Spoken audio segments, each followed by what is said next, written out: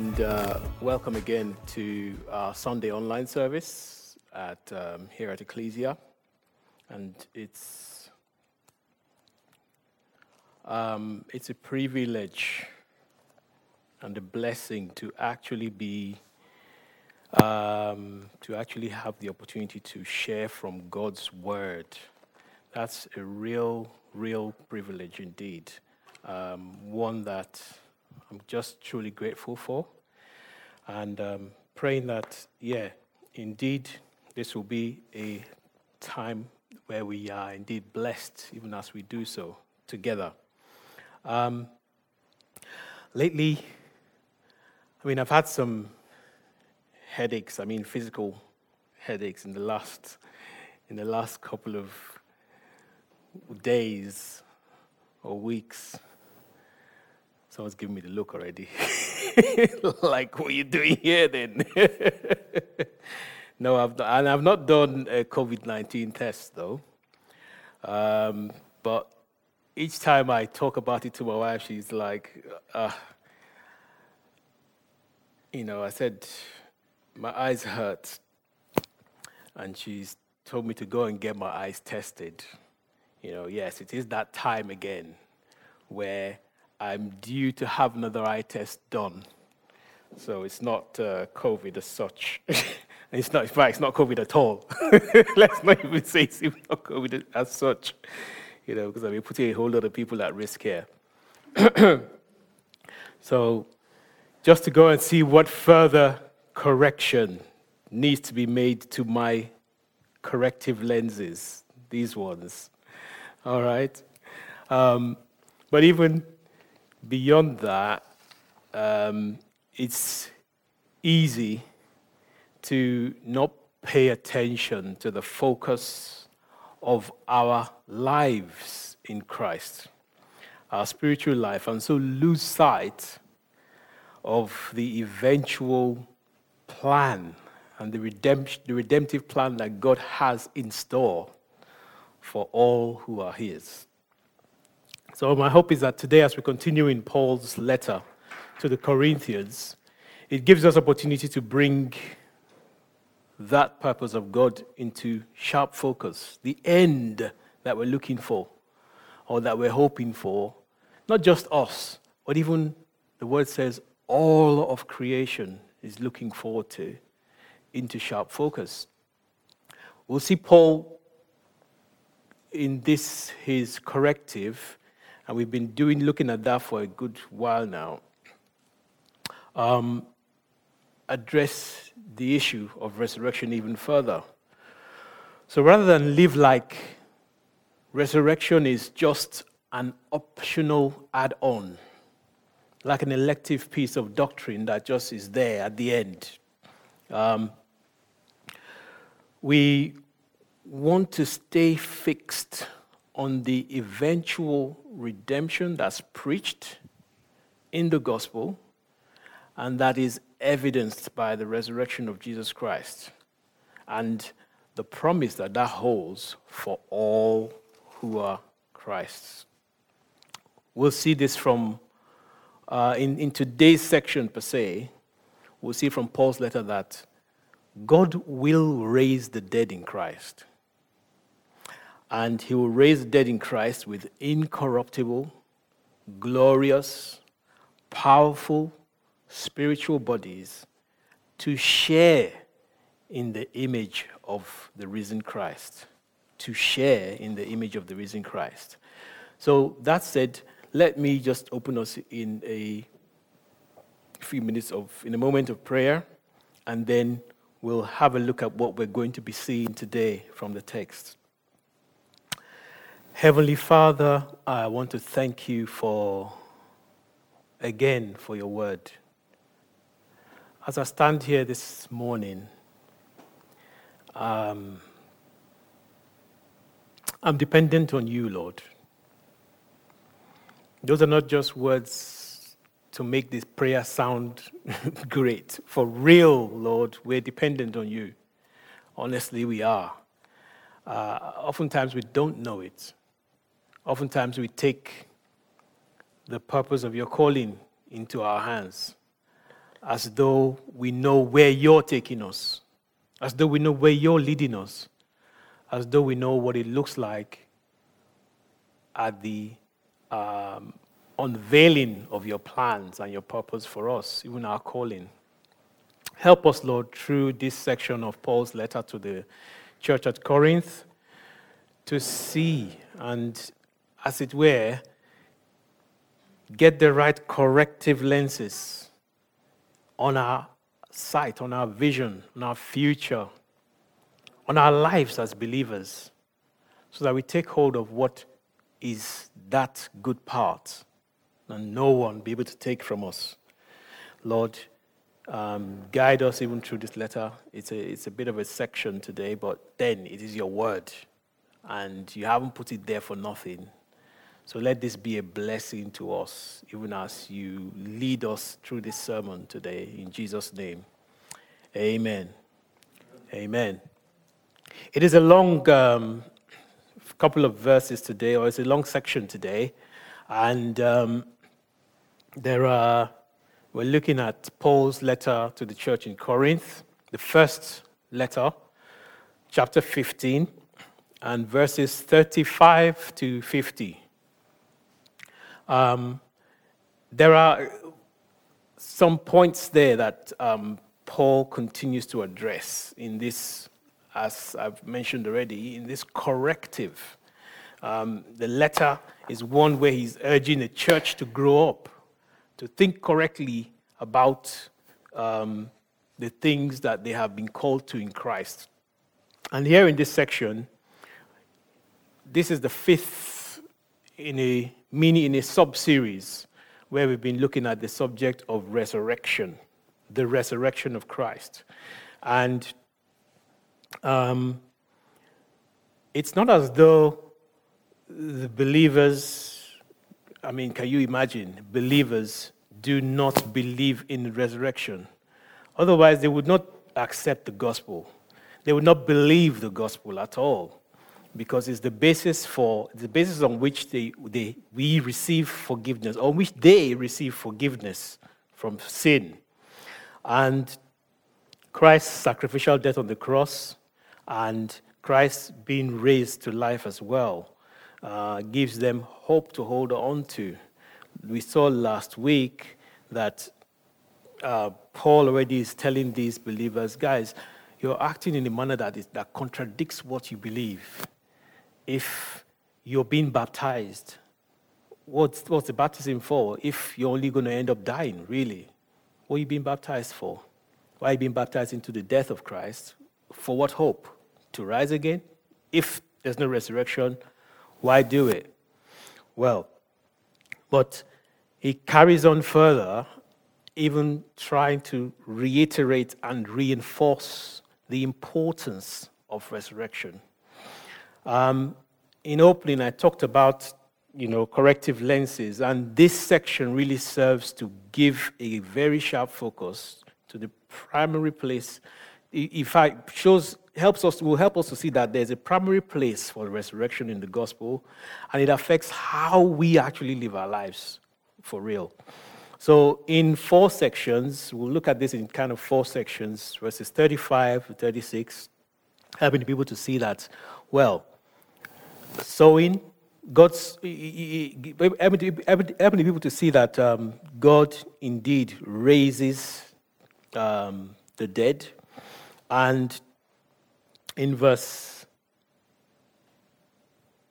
36 to 38, 7 people see that God raises the dead. There's a question that they pose in verse 35. Verse 39 to the first part of verse 42, Paul just kind of gives further examples to show the creative ability, the creative power of God. God can create all kinds of bodies. And finally, from verse 44 to 50, we get to see that God indeed does introduce the resurrection body, showing that there is a resurrection body, and talks about it in a bit more detail. So From verse 35, first of all, what's the question? What's the issue? What is the objection that Paul is trying to address with regards to the resurrection? Let's read that together. But some man will say, how are the dead raised up? And with what body do they come? An interesting, those are the two questions he's trying to address in the rest of this section. An interesting comment that Paul, or an interesting remark that Paul uses there, thou fool. I looked and thought, Paul, this is a bit strong. And when, why, where does he actually choose or use this kind of a remark? Seeing Paul use this in several other places where it looks like he's trying to say to the believers, I've given you the truth to hold on to, but it seems like you've been scammed. You've given up the truth to take hold of something that is not true. And in asking the questions in verse 35, Paul's kind of reflecting his displeasure that, wow,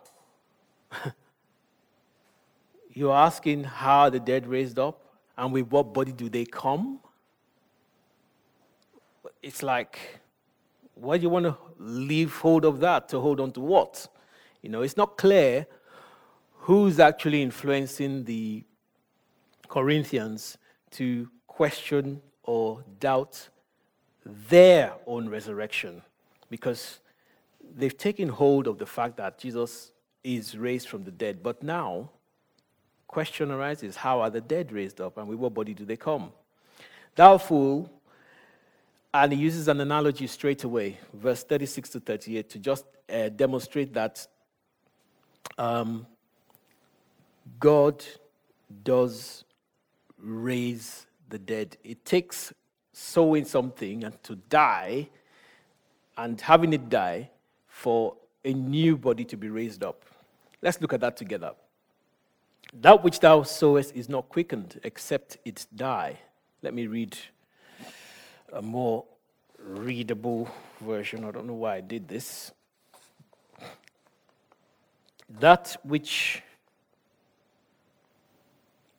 What you sow is not made alive unless it dies. This is, I'm reading from the New King James Version. Now, it's not made alive unless it dies. And what you sow, you do not sow that body that shall be, but mere grain, perhaps wheat or some other grain. It's a very simple agricultural analogy.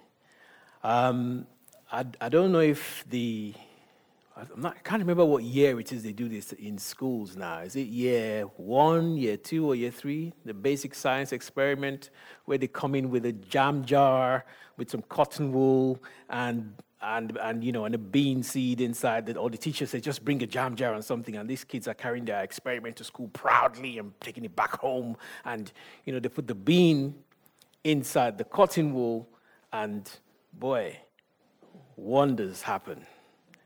The bean is in the cotton wool. You can't quite see it. But then after a few days, wow, there's a beanstalk coming out the top. And the roots going down into the cotton wool toward the water. It's a simple analogy, and one that these guys will be familiar with. I used that science experiment just in case not everybody has an allotment here. Probably can't see or tell how these things come about. We just get the corn and the beans and whatever from Sainsbury's, even in tins these days.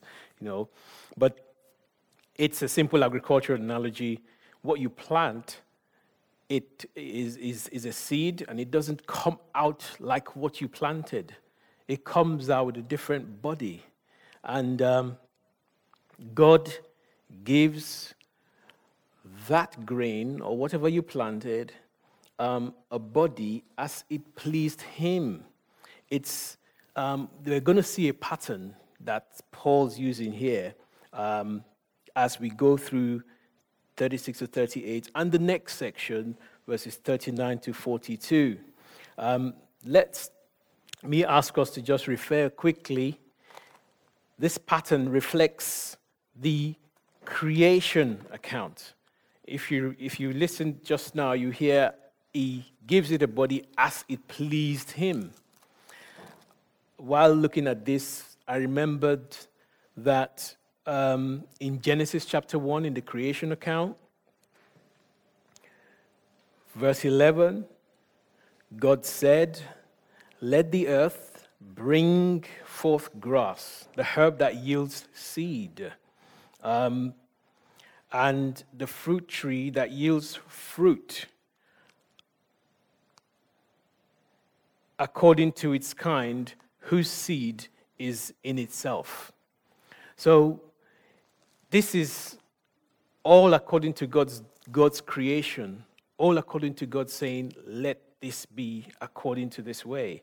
And guess what? In verse 11, at the end of verse 11, I beg your pardon, at the end of verse 12, because God not only created those plants on that day, but at the end of verse 12, God saw that it was good. So creation is taking place there according to God's pleasure, but according to God's command, according to what God has instructed, according to what God has spoken.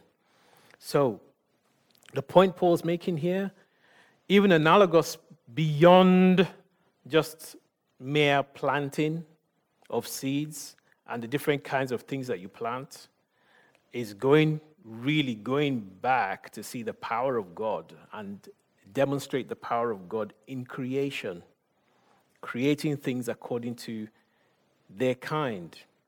And then going on to verses 39 to 42. Several points Paul makes here again. These are just additional illustrations of the vastly different bodies and forms in God's created universe. I found this particularly interesting, just going through those verses. I mean, I can read the whole thing, but you know what? I don't know if you ever heard about this creature. I can't remember the order of its name now, but the horned spider-tail viper. Have you ever heard of that creature? Have you seen it? I tell you, David Attenborough is onto something good in seeing the various forms of bodies that God has created. Do you know that the tongue of a blue whale, just the tongue of a blue whale, weighs as much as an adult elephant? And its heart is the size of a golf caddy. You know them cars that carry people around from, you know, the shopping, the duty-free shopping to the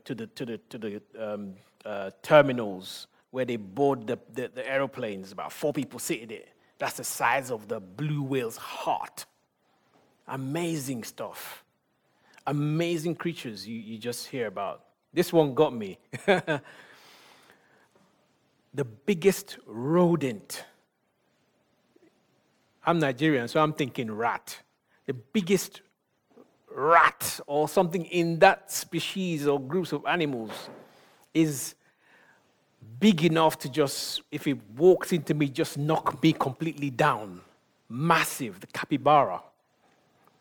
Different bodies, different creatures, all made according to God's pleasure. There is nothing that is made that was not made without God. I hope you're following the point Paul is making here. The question he's trying to answer, or the objection he's addressing, is the one who's asking, how are the dead raised up?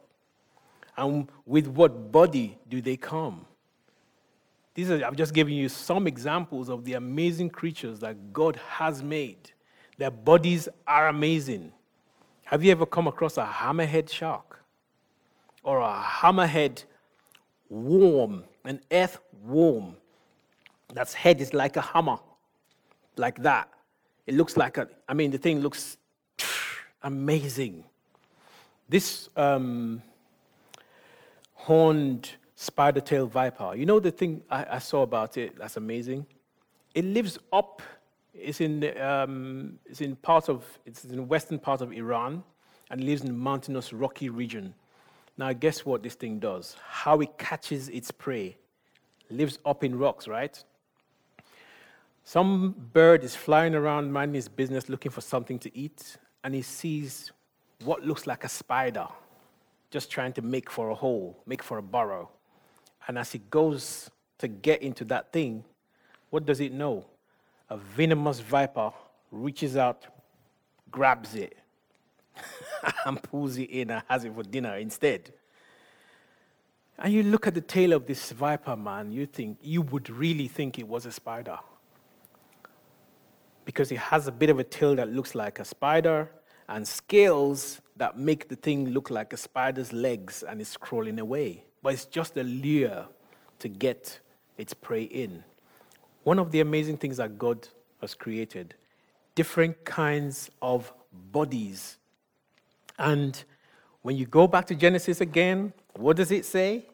In Genesis chapter 1, what does it say? And who is the one doing the creating there? Let me go back there and read it just for that sake.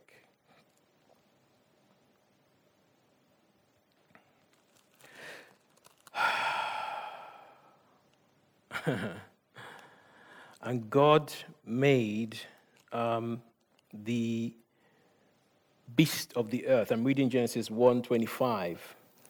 According to its kind, cattle according to its kind, and everything that creeps on the earth according to its kind. And verse 25 says at the end of it, and God saw that it was good. I don't want to over-egg the point, but the point of verses 39 to 42 is God is the one who is the creator. He makes all kinds of bodies. He gives bodies as he pleases. It's in his power to do so. There are also heavenly bodies and bodies terrestrial. But the glory of the celestial is one, and the glory of the terrestrial is another. Do you know that before the days of these modern sat-nav, where people would, you want to get from here to Scotland, it's a matter of bringing out your phone and tap, tap, tap. Give us your postcode. Tap, tap. And you're on your way.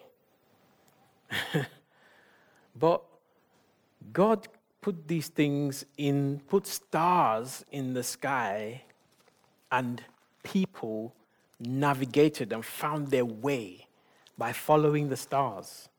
The Word of God says that He made them for signs, for seasons, and you think, actually, it's not very far from sat-nav. Sat-nav is just really based on geolocation. So the stars and them things are still where they are, where God's placed them. And people still navigate using geolocation. The earth as God has created it. And we find our way with those things. Heavenly bodies. God makes them as He pleases. I'm trusting you get the point that Paul's making here. Now, come back to verse 42. Verse 42. Because it says there is one glory of the sun, and another glory of the moon, and another glory of the stars. For one star differs from another star in glory. And that's true. There's stars you look up at in the sky, you can see them. I can't remember any of their names. There's the Big Ladle. That's the only one I remember. This star constellation, where you see some stars in the sky that look like a big ladle. And can you imagine? God has put those things in their places where they are. I hope you're beginning to see the power of God in terms of what God is able to do with regard to resurrection. But let's come back to the point. Now, what is it about these bodies? What is it about them?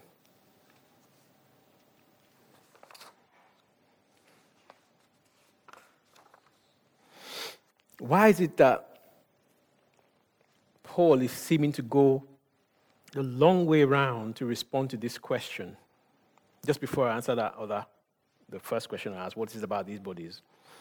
Was this a lack of understanding of spiritual truth? Is it that these people just didn't understand that really the resurrection does matter? I mean, if we're saying Christ rose from the dead, that's important, an important and essential part of the gospel.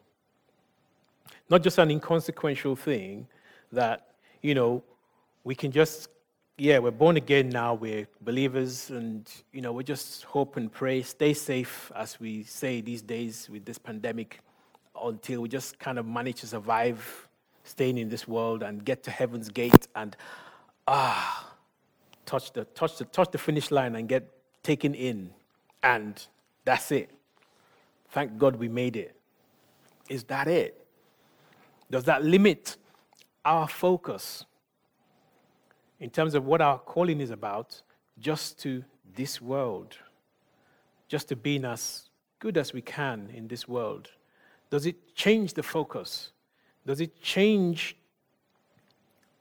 what then becomes important or vital, or the vital aspect of what our life is as believers, if we have a warped view of what the resurrection means for us,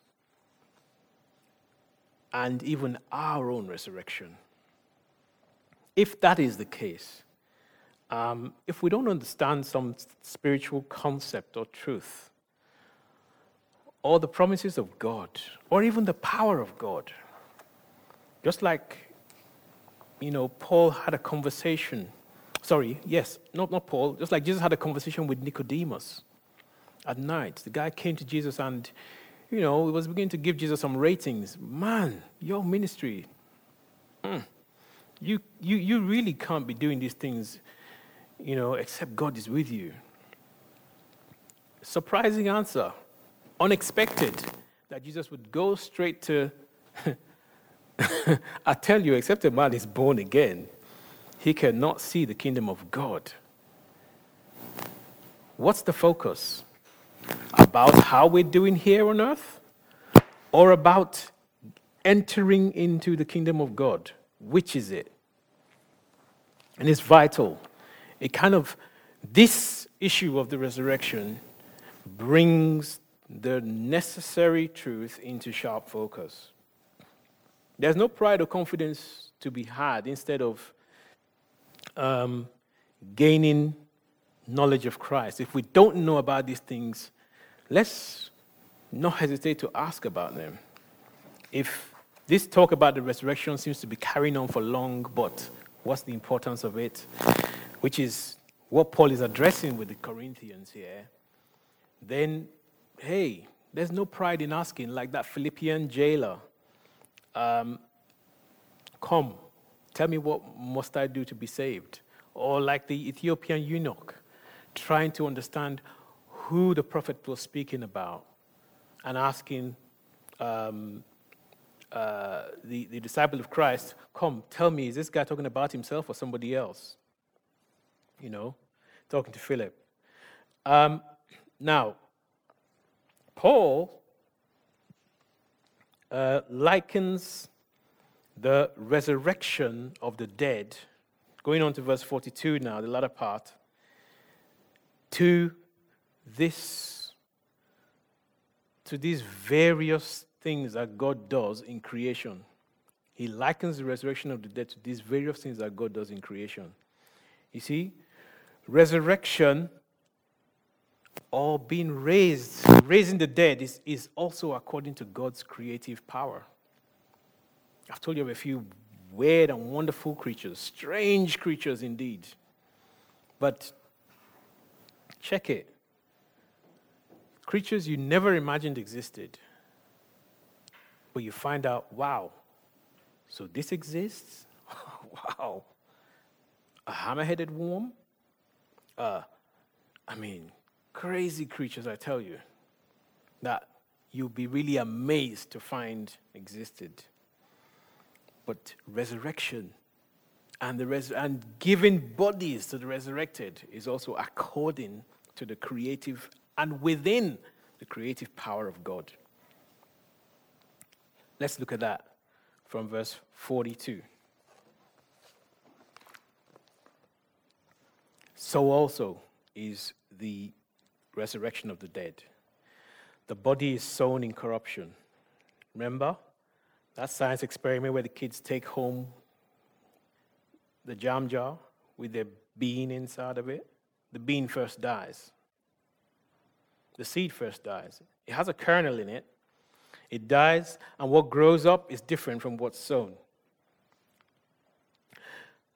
The body is sown in corruption as well. It's a somber thing now with COVID statistics. Many people are just dying. Many people are dying. It's a very somber topic, a somber subject. Well, it is, because that's not the intention or the purpose of God from the beginning. God never intended to put man on this earth so that we just die. Never was his plan. But it came about through sin entering the world through one man. The body is sown in corruption. Coming back on point about God's creative ability, it is raised in incorruption. The second question they asked was, wow, with what kind of body do they come? With what kind of body do they come? Remember in verse 35? What body do they come? The resurrected. Sown in corruption, it is raised in incorruption. So the body that dies, when you think about it, I was kind of just as I came here this morning thinking how it's become customary to say to people, stay safe. Stay safe. Try and keep yourself from catching this disease and dying. Really, is what we're trying to say. Because this body is corruptible. It can be affected by disease. It can die. It's mortal. But it is raised in incorruption. It cannot be corrupted. The body that is raised. What body do they come with? They come with bodies that can not be corrupted. What else about the body? Paul's beginning to answer the question now. What kind of body do they come with? It is sown in dishonor, and it is raised in glory. It is sown in dishonor, it is raised in glory. Well, dishonor, what's that about? Can we stand before God as a believer now?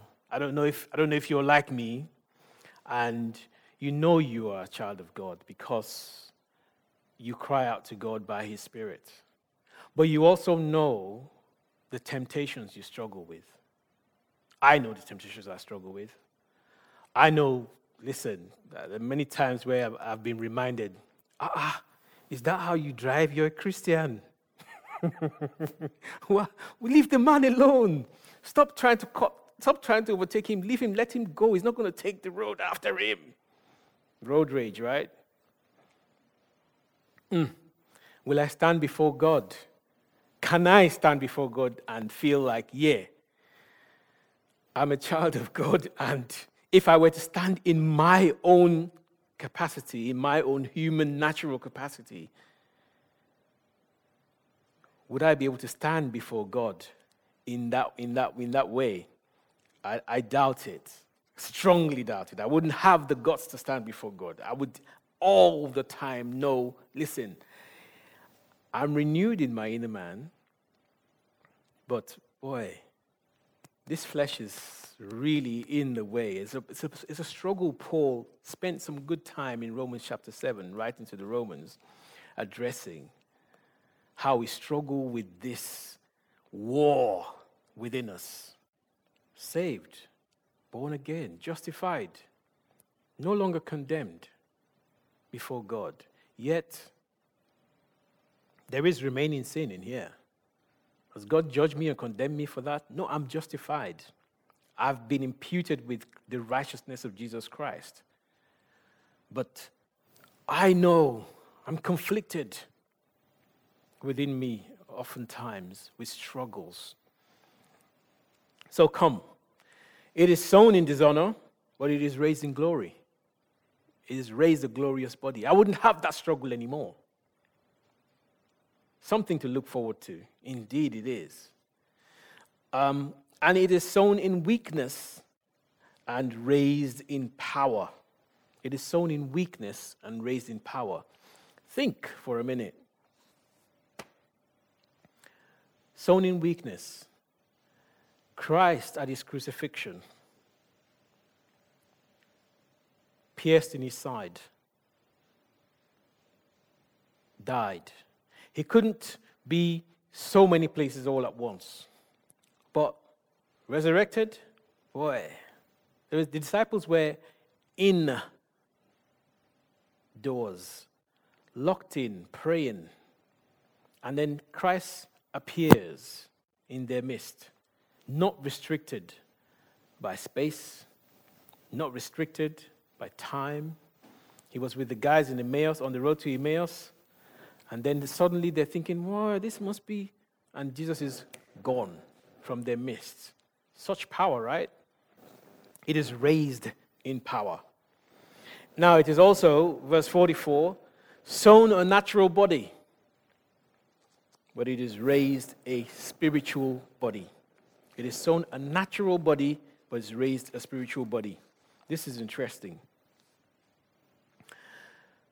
Natural, just like in nature, there are things we can see. I can see other human beings right here in this room with me. I can see things, walls, lights, floor. Those are things that are just part of nature. But it is raised a spiritual body. The thing I just want to clarify here is that the fact that Christ was resurrected and present with the disciples, raised from the dead, doesn't make him some kind of ethereal being who you can't touch, can't feel, can't handle stuff physically. But he's a spiritual being. Let's not get the two confused. Natural, spiritual doesn't mean physical, non-physical. Let me leave it at that. Because there are those who believe out there that spiritual means not physical. And therefore, the Christ who appeared at resurrection was just, a manifestation just for the sake of showing the disciples that Jesus rose from the dead and then went back into non-physical form. No, he's a spiritual being as well. So God raises up. God has the power in resurrection to create and bring us into, or to raise the dead, giving us incorruptible, glorious, powerful spiritual bodies. That's how the bodies are that are raised up, how the dead are raised up. Now,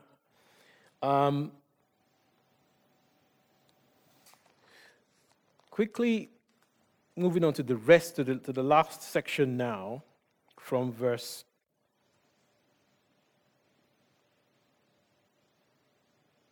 45 to 50.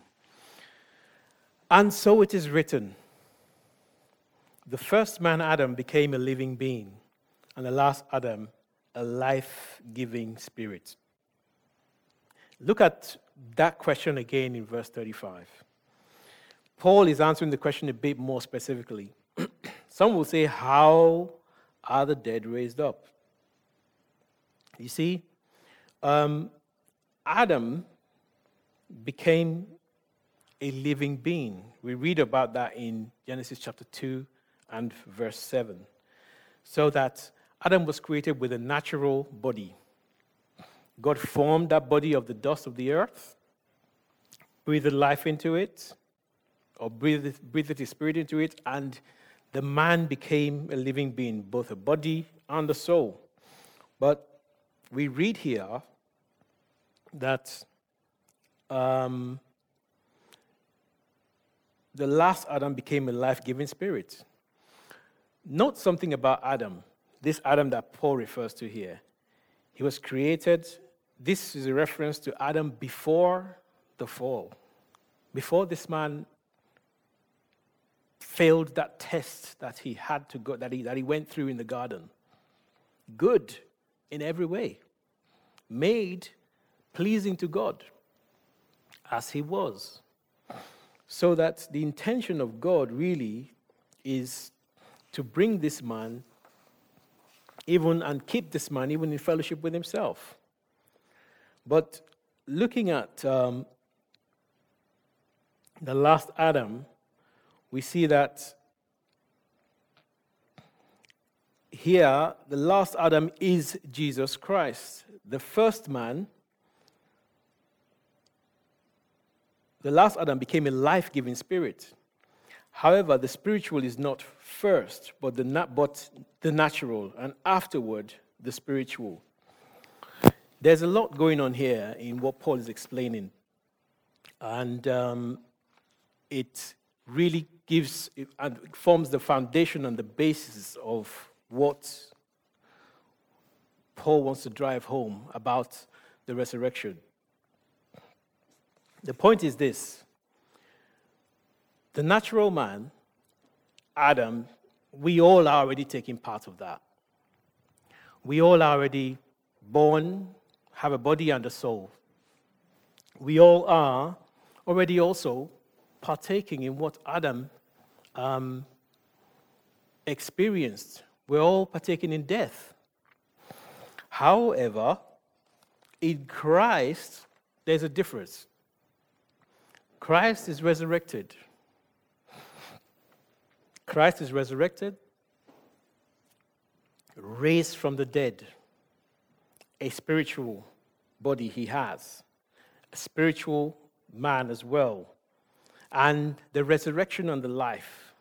The one that all who believe in him hold on to for one, being justified in God's presence, being forgiven of our sins and repenting and being forgiven of our sins, being adopted as children of God.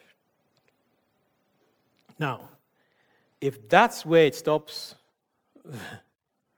well, it still leaves us where we are, natural men, struggling with sin, remaining sin in these natural bodies. But a promise remains of God to bring all who have placed their trust in Jesus Christ to become like Jesus Christ in his resurrection. Now, Christ suffered death just like men do, just like we all do. If Jesus remains for another couple of 100 years, we would all experience death. But then, is that such a terminal thing? Is that it? Would that be the only thing we get to gain for being in Christ? Just being forgiven, but yet remaining in sin, yet remaining in this nature. We find now that Paul addresses the point that in Christ, we will bear the image of Jesus Christ as well. We will receive spiritual bodies in resurrection. We will receive spiritual bodies in resurrection. We will bear the image of Christ's body that is fit for heaven. Again, the whole point of Paul giving the various kinds of examples of the possible bodies that God can create, adapted for different purposes in all the earth, just shows it is not beyond God to also give us bodies, even raising from the dead those who die in Christ, giving us bodies fitted for dwelling with him, sharing in his glory, sharing in the nature of Christ, sharing in his inheritance in God's presence forever. This is God's doing. And like the scripture says, it is marvelous in our eyes. It's not something that we do, but it's something that God does. Trusting and hoping in the resurrection. Otherwise, let me ask a question. And I've asked the question already. Is this redemption, is it only for now? I mean, is there is a future resurrection of my body one of the major things that I look forward to in the future? What about you? I know contemplating even death is a tough thing for many. It's tough. We're not even thinking it. We're not going out with our face mask, hand sanitizer. In fact, I'm not touching the bus, not touching the Oyster card terminal, not touching nothing, not touching the door handles, because we won't contemplate death. But I'm talking about looking forward to the resurrection of my body. Do you look forward to that as well in the future?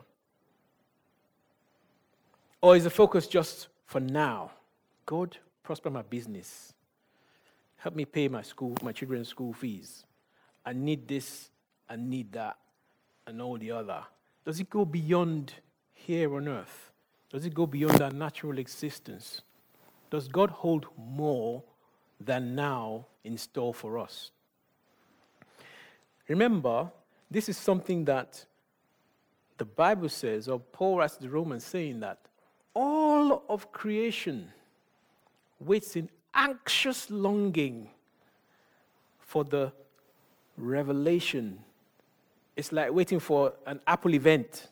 What's the iPhone 15 going to look like? Let's not talk 12 now. It's funny, isn't it? But what's it going to look like? People's looking forward to it. What is the revelation of our resurrected bodies going to look like? Glorious, powerful, incorruptible, immortal, spiritual bodies. You looking forward to that?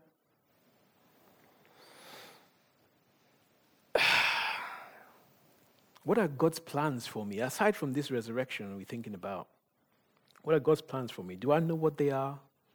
Do I actively seek to know what they are from God?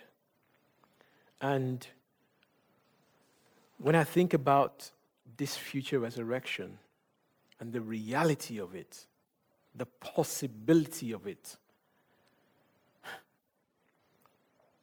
does that get me excited? Excited enough to, wow, this is real, you know. Even if I died today, I am going to be raised from the dead, never to die again.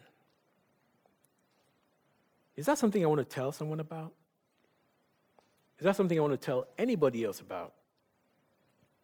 You know, death will die. Death will be abolished. But the parallels just drawn in this last section here as we wrap up are these. You see, in Adam, the first man, all die. In Christ, all who die will be raised to life. And raised to life eternal. many will come to this life. It has a massive impact, what each of these natures mean for us. In Adam, yes, we have the remaining sin here, but in Christ, wow, obedience will just be like, even without thinking about it, we'll be yielded to God completely. These struggles that we have with sin right now, you'd be like, whatever it is, things that corrupt, COVID, please, immortal, can't touch this. The natural is condemned. But in Christ, there is justification. There is eternal life.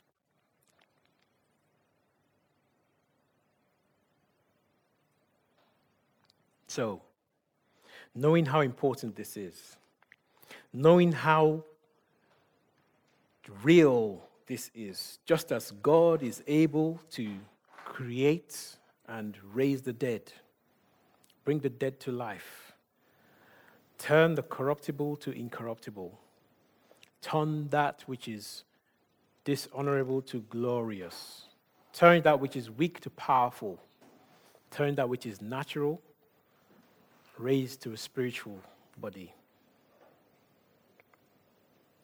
Knowing this, what place does your resurrection bring?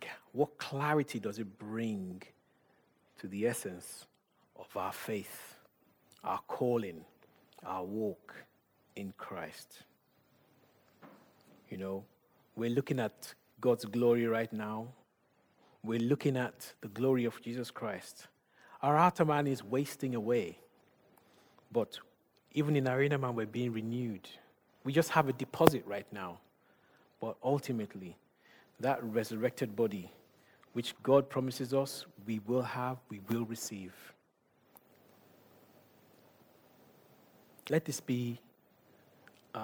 have an impact, indeed, in how we view life, in how we see our calling. It's not so much about us. It's not so much about what we get now, but what God has in store and what God plans and purposes for us, even in Christ Jesus. Let's pray. Father, I just want to thank you again and pray that just as we see that there is so much evidence to show, so much to show your power, your might, your ability to raise that which, to raise the dead and give it a body that is incorruptible, that is powerful, that is glorious, that is spiritual, and you hold that in store for us. Lord, I pray that our hearts are zoomed in on the purpose of your calling for our lives. That our hearts are zoomed in, Lord, on the things that you have prepared, like the word says, for those who love you and are called according to your purpose. No eye has seen it, no ear heard. I pray, Lord God, that helps us to see our place right now, where we are with you. And perhaps there's any who don't even know or understand or appreciate these things, Lord. I pray indeed, give us all the humility to look to you, just to ask even the bare basic, what's this talking about? What does this mean? What promise do you have for us? So that at the great unveiling, indeed, there will be no disappointment on our part. We will be greatly excited, overwhelmed with the limitless glory, the potential, the life that you call us into even as we share in the inheritance of Jesus Christ. Lord, thank you. Inform our lives, inform our ministry even by all of this, Lord, even as we pray. In Jesus' name, amen.